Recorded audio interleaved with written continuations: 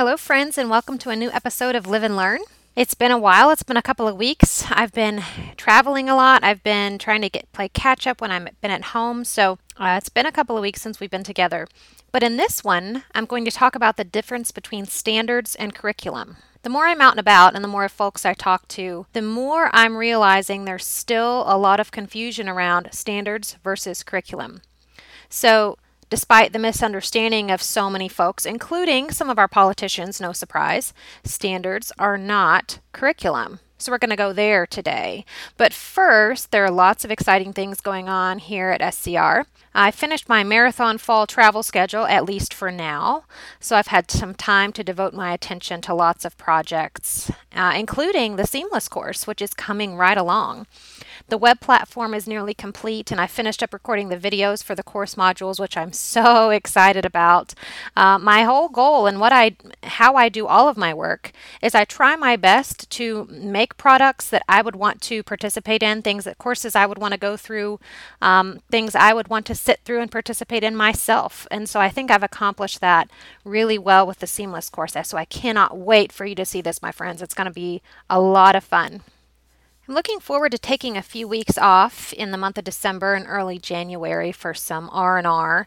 But from now until then, there's a lot of excitement around here, lots of things going on for lots of great people out there.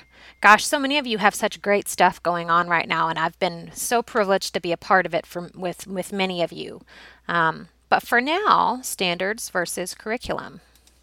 Last summer, I think it was, I was dropping some things off at a private school in my area and was talking with one of the administrators there, and she was kind of wanting to know what I'd been up to lately. I used to teach there. I'm a graduate of that school, and so I just kind of said, I've been doing a lot of work with standards and standards trainings and soft skills implementation and all, went on through my list of things I'd been up to. And I offered, because I know the type of curriculum that they have there, and I offered my services in professional development for her teachers to kind of go through text-dependent questioning and, emphasis on using rich texts with students. And I said, that's a big thing, a big part of the Common Core. And her response to me was, oh, that would be wonderful, but I don't want that curriculum here. And I wasn't really sure what to say at first, but my initial response was just very brief in that, well, the standards aren't the curriculum. They just tell you what a curriculum should have in them. So that was one of my first encounters with a misunderstanding of the word standard. Also recently, I had done a pre-assessment. I try to do a webcast followed by a pre-assessment survey sort of thing before I go into a new situation with folks that I haven't had the pleasure of working with before, just so that I can kind of gauge where they are in different points of what we're going to be discussing. And so in this one survey, I had a true-false question that, true-false, the college and career readiness standards make up a curriculum.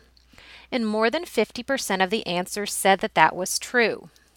So I realized that this misunderstanding that standards are curriculum goes much deeper, even into practitioners. It's not just found in our presidential candidates of past, where I first heard mention of federal standards and going to do away with this federal curriculum, which of course both of those statements were completely misguided. But practitioners are also misunderstanding the difference between standards and curriculum. So I guess the way I would start to explain this is if the standards were a curriculum, it would be like a recipe for a chocolate cake actually making the cake. You don't have to do anything. You have the recipe. It results in a cake immediately. Same thing.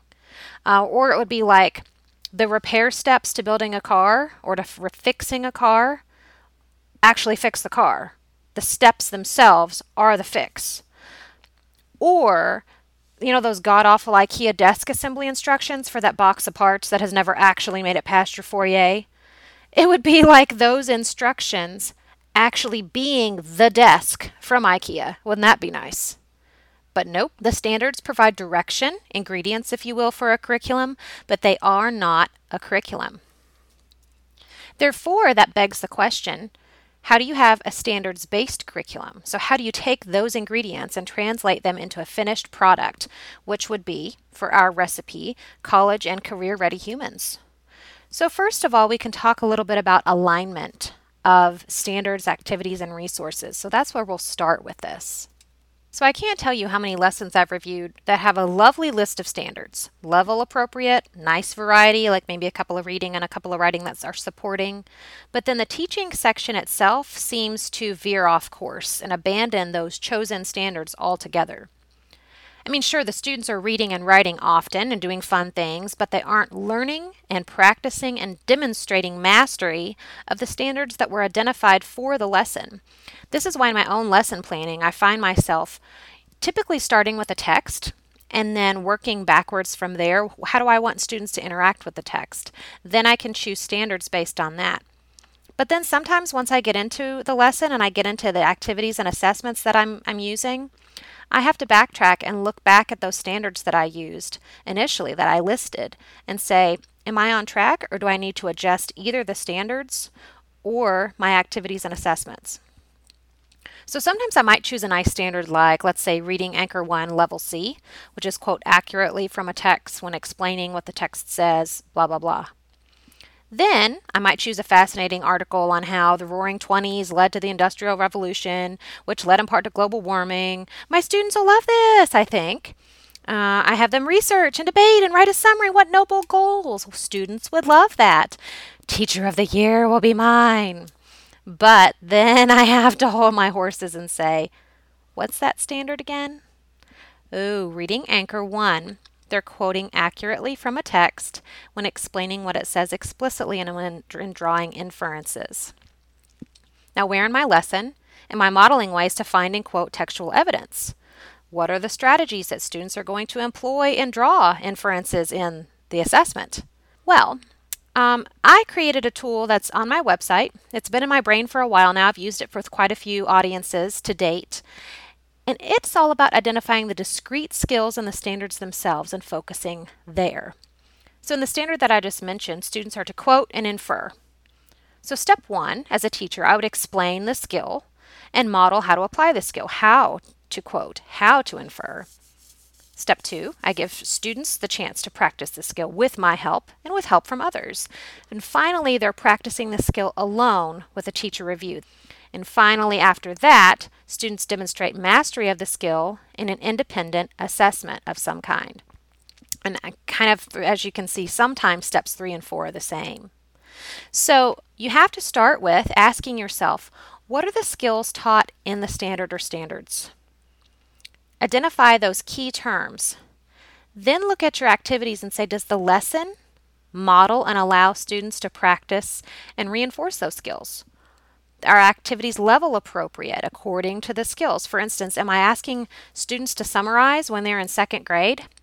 That's not a second grade standard. That's not a second grade skill. That doesn't come until later. So that wouldn't be something that low-level adults or second graders would be able to do. And finally, looking at my assessments. Does the assessment for the lesson require students to demonstrate the identified skills of the chosen standards that they've practiced? So could the students complete the assessment without anything else they've learned in this lesson, without the skills outlined in the standard? If the answer is yes, you got to revise. You got to start over. So, bottom line is focus where the standards focus. And that's true with math as well as ELA, and that's science and social studies as well. So if you want to see more, if you want access to this tool in print, you can hop on over to scr.consulting, and it's under the blog and podcast link in the June blog post.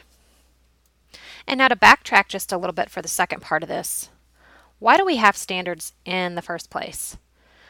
You know, I spend a lot of my time talking about the case for soft skill standards. I mean, that's what Seamless is about. That's what I do with a lot of people. That's what I did with Kentucky writing their soft skill standards. But I also find myself more and more getting into situations where I have to justify standards at all in academics. But seriously, we have to have standards. For instance, WIOA Recommendation 7 says that we have to have data to support our evidence, and evidence to support our data for utilizing evidence-based initiatives. So what better way to accomplish making sure that we're on track than knowing what the standards are that we're trying to achieve in the first place? So the very term itself, standard, indicates criteria that are taught, practiced, and assessed. Benchmarks of performance must guide any educational process. So what I kind of do is I think about the term in relation to a poultry processing facility, which is appropriate this time of year. I'm pretty sure I want my turkey to come from a place that has standards. So if there are two different facilities who are comfortable with two different levels of cleanliness, we would have a public health crisis. I really wouldn't want to buy my turkey from plant A if they don't even have standards in place for things like refrigerator temperature, processing equipment sanitation, hand washing procedures. I'm pretty sure I'd rather go with a turkey from plant B who has standards that address these areas in a regular, ongoing basis with procedures in place to ensure regular assessment of quality control.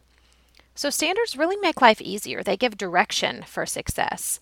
They give benchmarks, things for us to shoot for. They're concise, they're concrete, they're measurable, they're practiced, they're assessed, and they're necessary.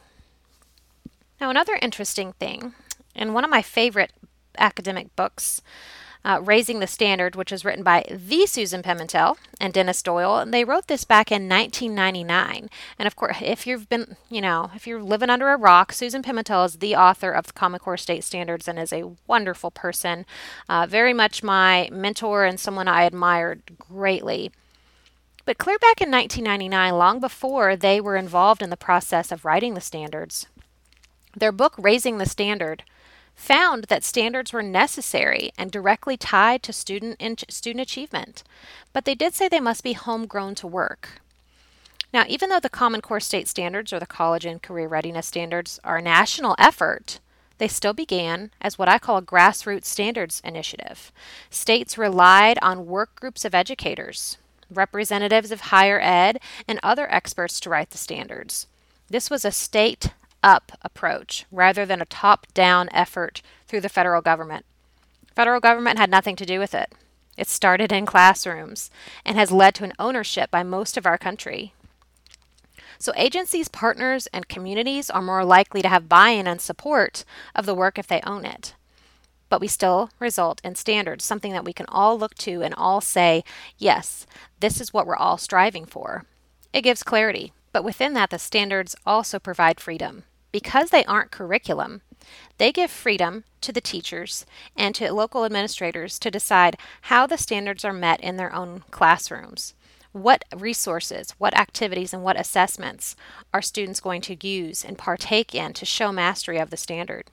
So that's why I'm grateful that standards aren't curriculum. I used to, before I really delved into the standards and writing my own curriculum and curriculum for so many of my clients, I wanted to know why there wasn't a set curriculum in that everyone looked to, that everyone used. But now the more I get into the standards and the richness that I see from the hundreds and thousands of lesson plans of instructors I've reviewed from around the country, there's such richness in ideas that have come from so many folks at so many different levels, things I never would have thought of in lesson plans because they follow the standards in their own way. And they're ensuring that their activities and assessments align with the standards. So they're having the freedom to create a curriculum that is far richer than anything that could be created by just a small group of people. So there we go, standards versus curriculum for your Tuesday afternoon. Hope that was helpful. Thanks for joining me for another episode of Live and Learn. Not sure when we'll be back together. Hopefully I'll have another episode before Thanksgiving. But until then, stay curious.